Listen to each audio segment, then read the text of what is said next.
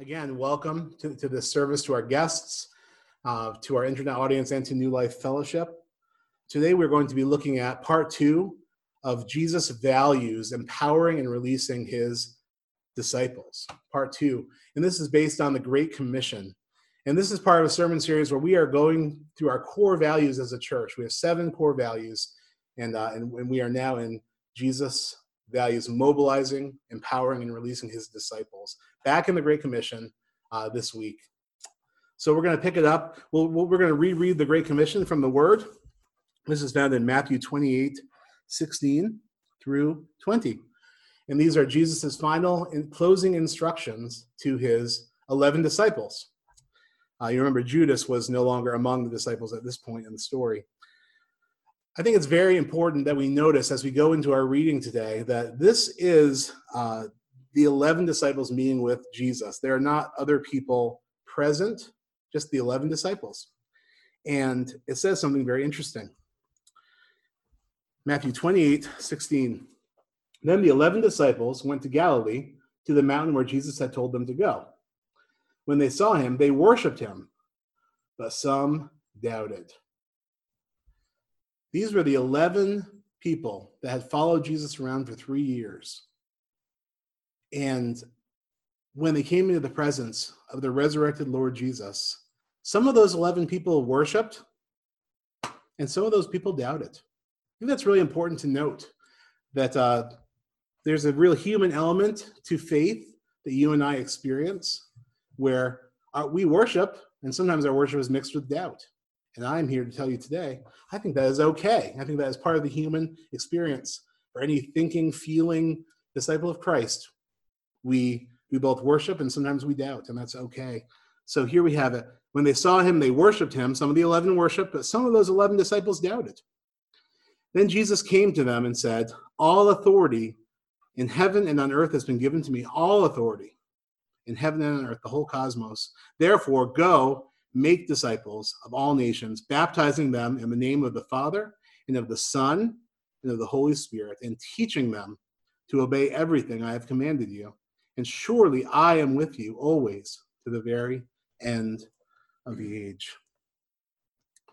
But that verse 17, when they saw him, they worshiped, but some doubted. How many? Maybe 3 worshiped and 8 doubted. Maybe 5 worshiped and 6 doubted. Checking my math here.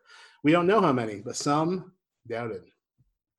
Worship, as defined by the Greek word used in this passage in Matthew 28:17, it implies a confident movement forward. Here's some of the things that word for worship in Greek means. It means to take your body and prostrate yourself, to fall down on your knees in homage, to do reverence to. I think that's a really interesting word. We talk about having reverence, but this word for worship is talking about doing reverence. It's an action word. It is a movement word. And it says, and one of the ways we define this is a throwing of oneself down before another. This is a movement. So some of these disciples, they worshiped. They had a confident move forward. And that's an expression of faith and assurance that what you're hopeful for, and a certainty about what you do not see, which is the definition of faith in Hebrews 11:1. An expression of assurance of what you're hopeful for and certainty of what you do not fully see. And some of those disciples, they threw themselves down. There's a great picture of the movement of worship in Matthew 14:22-29, which is when Jesus walked on water. So this is right after the scene where Jesus fed 5,000 men plus women and children. So we're talking about 10,000 plus people Jesus had just miraculously fed. And right after that feeding, it says, immediately Jesus made the disciples get into the boat and go on ahead of him to the other side while he dismissed the crowd. After he had dismissed them, he went up on the mountainside by himself to pray. Later that night, he was there alone, and the boat was already a considerable distance from land, buffeted by the waves because the wind was against it. Stormy night. Shortly before dawn, Jesus went out to them walking on the lake. When the disciples saw him walking on the lake, they were terrified. "It's a ghost," they said, and they cried out in fear. But immediately Jesus said to them, "Take courage. It is I. Don't be afraid." And here's this movement of worship. Listen to what Peter does in verse 28. "Lord, if it's you," Peter replied, "tell me to come out to you on the water." "Come," he said. Then Peter got down out of the boat, walked on the water, and came toward Jesus. That's a picture of this word for worship that we see in the Great Commission. A confident movement forward without even having all the information. That's worship. That's faith. Being sure of what you hope for in God and certain of what you do not see. That is the movement of worship. Now, this passage in the Great Commission, where it says, when they saw him, they worshiped, but some doubted. Doubt is defined as wavering. So doubt really starts out the same way worship does. It's also a confident movement forward, but then it's followed by an arresting hesitation that just kind of stops the person's heart. So doubt, it starts as a confident movement forward, like worship, but it's followed instantly by this arresting fear and panic about the unknown and a hesitation. Have you ever been walking down a flight of stairs late at night and you think that you have one more step to go, but then you step off the step onto the landing and you almost crash into your own body? It's actually very jarring. Your body kind of collapses into itself and you're like, oh gosh, you're shaking. That's what doubt is like. It's a confident movement forward. We have one more step to go, and then the step's not there. And then all of a sudden you realize you're out on the water. In the rest of this passage of Peter walking on the water, after Peter gets down out of the boat in verse 29 and walks on the water and comes towards Jesus, that's worship, all of a sudden doubt comes in. But when he saw the wind, he was afraid, and beginning to sink, cried out to the Lord, "Save me, save me." So here we have this picture that we see in the Great Commission. Some of them worshiped, but some of them doubted. They all confidently moved forward, but some of them hesitated. Some of them were arrested in fear and doubt. So Peter made a confident move forward without all the information in the story. But then he just became arrested in fear and began to doubt, and then he began to sink beneath the waves. And Jesus, of course, reached out and saved him the moment that he called for Jesus to do that.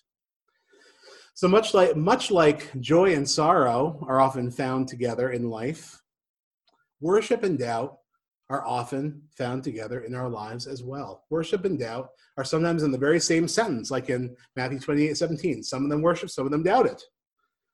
They're in the same sentence.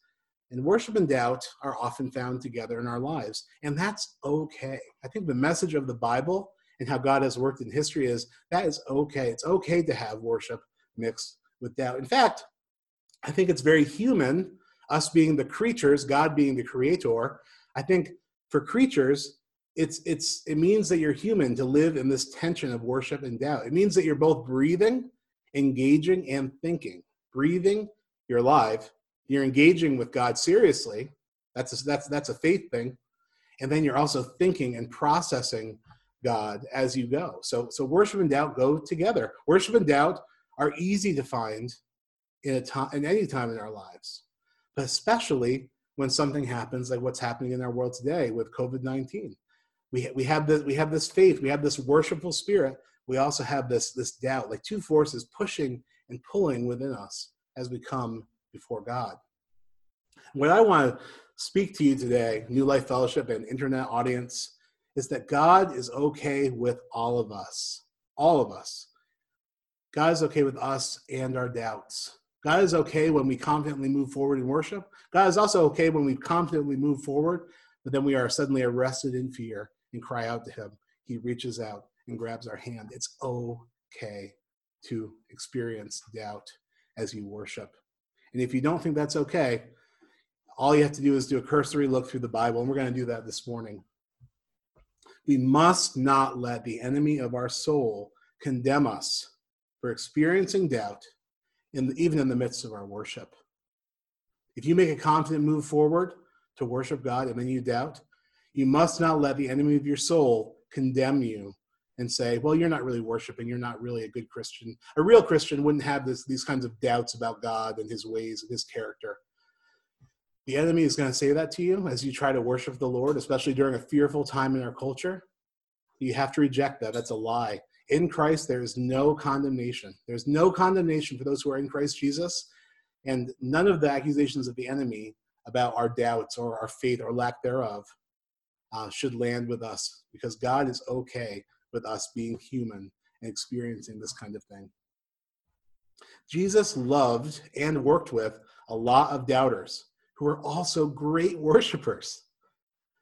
The greatest worshipers in the scriptures were also some of the greatest doubters in history. Jesus was okay with it. God was okay with it. And he helped everyone, no matter how seemingly pathetic or hopeless they seem to look on the outside, if we just reach out to him. I love the prayer where the soldier says to Jesus, I want to believe, help me with my unbelief. I love that prayer. I want to believe, help me with my unbelief. I'm moving forward in worship, but I've become arrested with doubt. Help me with my unbelief. I love that prayer. I was talking with one of our pastoral elders, Greg Veach, and after reading my notes to this sermon, he just remarked that he found it so interesting, along with myself, that though we clearly see these examples in Scripture of major instances of doubt, like with Peter, Thomas, even Moses, we still just can't seem to accept that God is okay with and forgives, works with our doubting. We beat ourselves up over not sharing God's word in a moment when we really thought we were supposed to and had every intention to, or we had the idea to do this in our mind, but then we kept silent, doubting if it was socially acceptable to do so. And yet, Thomas and Peter, these people that had these doubts, they lived with Jesus for 3 years. They witnessed his miracles. They saw and heard the living God and still had times of doubt. And somehow, we look beyond that and we place these biblical characters on this pedestal of faith that's just far too high.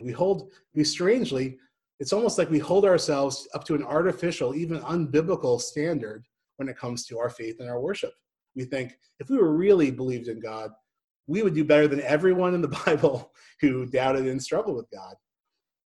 But that's not the case. That's not the case. We read the Bible with fresh eyes. We can see these were men and women just like us. I love it when I think it was in Hebrews that it says, Elijah was a man just like us. He prayed for rain and the rain came, right? It's reinforcing this idea.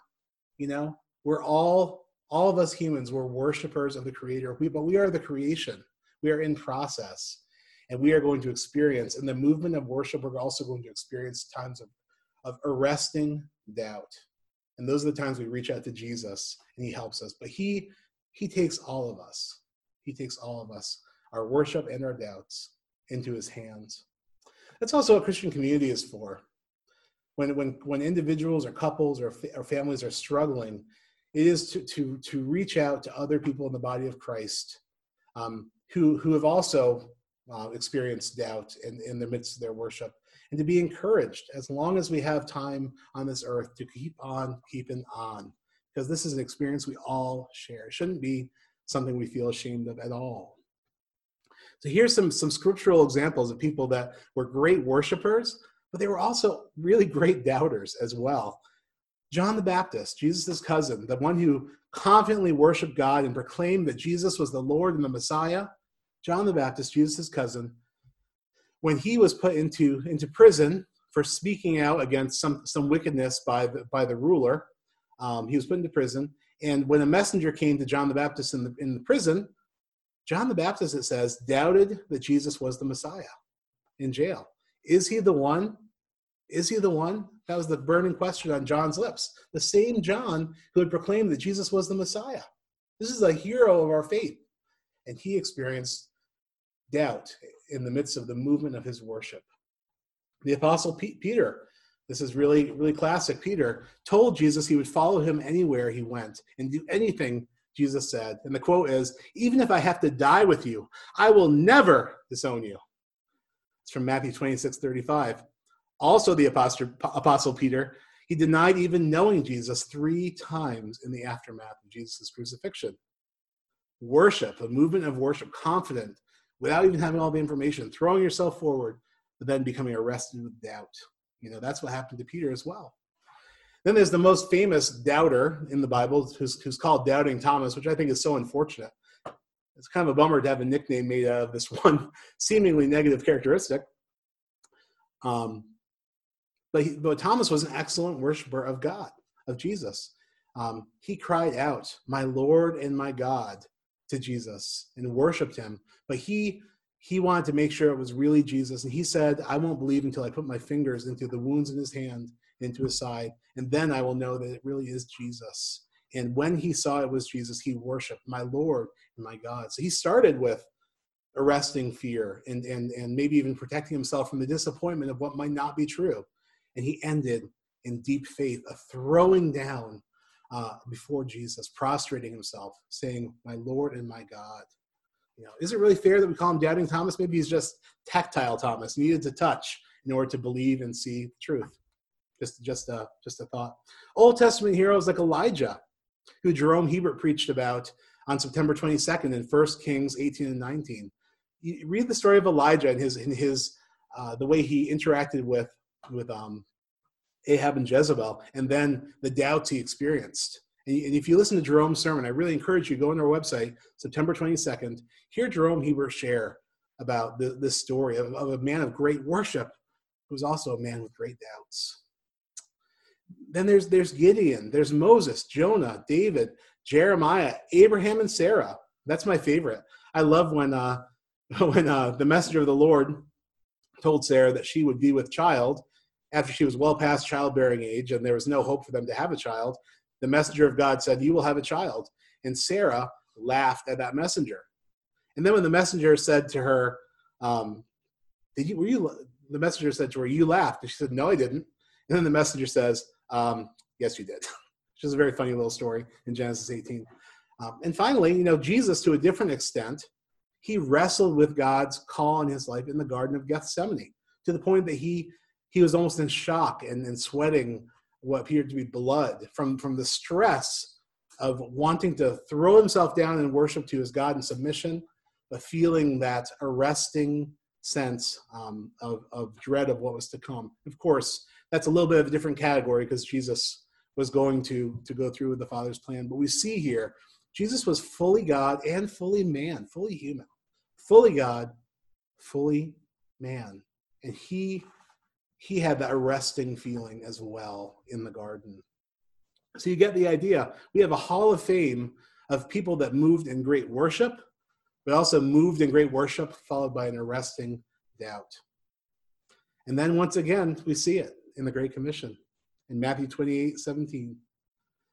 The familiar pattern from throughout the Bible and in our own lives. When they saw Jesus, they worshiped him, but some doubted. So worship and doubt are just normal experiences for saints, especially when they begin to suffer, as we are, as a society and a world citizens, are beginning to suffer during this pandemic. Worship and doubt are going to be pushing and pulling inside every one of us as these days creep forward. It's going to happen, and it's okay. C.S. Lewis, who's one of the great spiritual giants of our day, wrote 50 plus books. He's up there in influence with the greats of the faith. And here's a man who wrote a whole book about called The Problem of Pain, dealing with how do we deal with the pain that we experience in life. It's a theological problem that theologians call theodicy. How can if God is good, then why is there all this pain in the world? So he writes this book, and then when his own wife was stricken with cancer and he had to suffer watching her waste away and eventually die, he wrote a book called A Grief Observed, where he struggles and wrestles with doubt. And this very intelligent, articulate worshiper of God, one of the greats in my book of people who've walked in faith. C.S. Lewis, he spent time working on this problem of worship and doubt. And if you read that book, A Grief Observed, it's very visceral. You can really see what God was doing in him and how he really was struggling with who God was and why God would let these things happen. It's okay. C.S. Lewis, he died a Christian. He was able to get through it, and because God lifted him up. So doubt and worship, they're a strange couple. They often live in the same house together, but it's okay. God is okay with us as long as we are going in the right direction and we are going in the way of God's Spirit. As long as we reach out to God in worship, we should not be ashamed. We should not be discouraged. Jesus always catches those who are falling and cry out to him. That's what he does, and those who are faltering. So I would just encourage you with that the important thing is to be moving forward. And I think it's interesting to see in those Greek words for worship and doubt, they're both movements. They're both throwing oneself down before the Creator. The creation bowing before the Creator, laying prostrate at his feet. And doubt has the extra piece where as you're going to the ground before your Creator and worshiping him, you're arrested with a fear and a doubt. And those are the times we can cry out to God. And that worship with doubt is just as acceptable to God as worship is wholehearted and right all the way to the floor. If we will come to God, we must bring all of us, our good, our bad. The saints of old have done it. People that have gotten through and succeeded in their life with God have brought all of themselves before God and let God sort it all out. I love how my mentor, Bo Sanders, he said, it's a ridiculous thought to take a shower before you take a bath. Just put the whole thing in, go under, and let God deal with our worship and mix with our doubts. He will do it.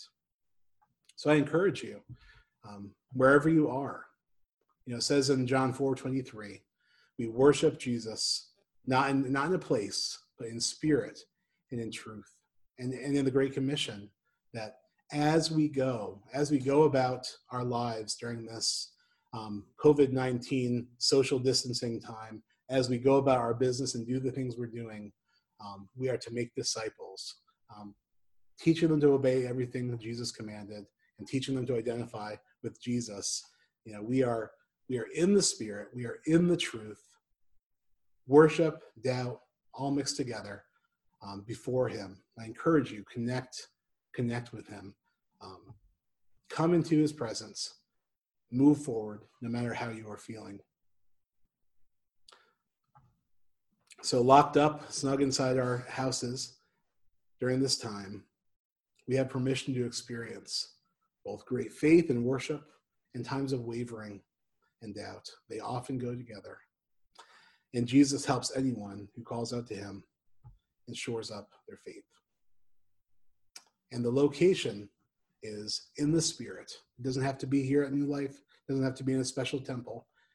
In the Spirit is the place where we worship in Christ, like we talked about last week. So as we worship him together in Christ, in the Spirit, according to the truth as revealed by the Scriptures, as revealed by God's world, we come into alignment with God, and he receives all of us as we fall before him in an act of worship, in a movement of worship. So we're going to close tonight, this morning rather, with a song.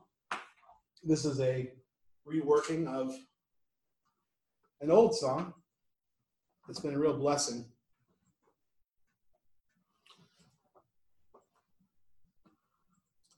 Before we go into it, I'd like to pray.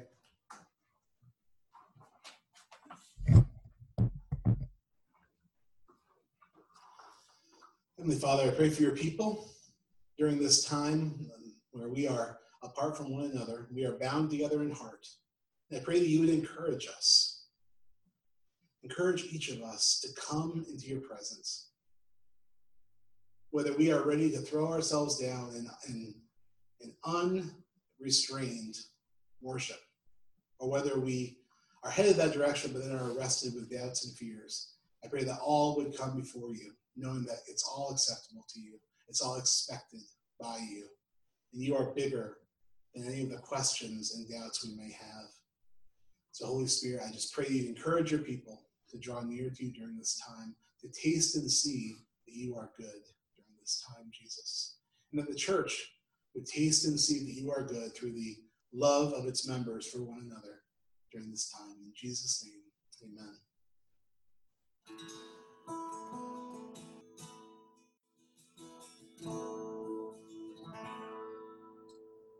Now unto him who is able to do immeasurably more than all we ask or imagine, according to his power that is at work within us, to him be the glory in the church and in Christ Jesus throughout all generations, forever and ever. Amen. Go and be the church. God bless.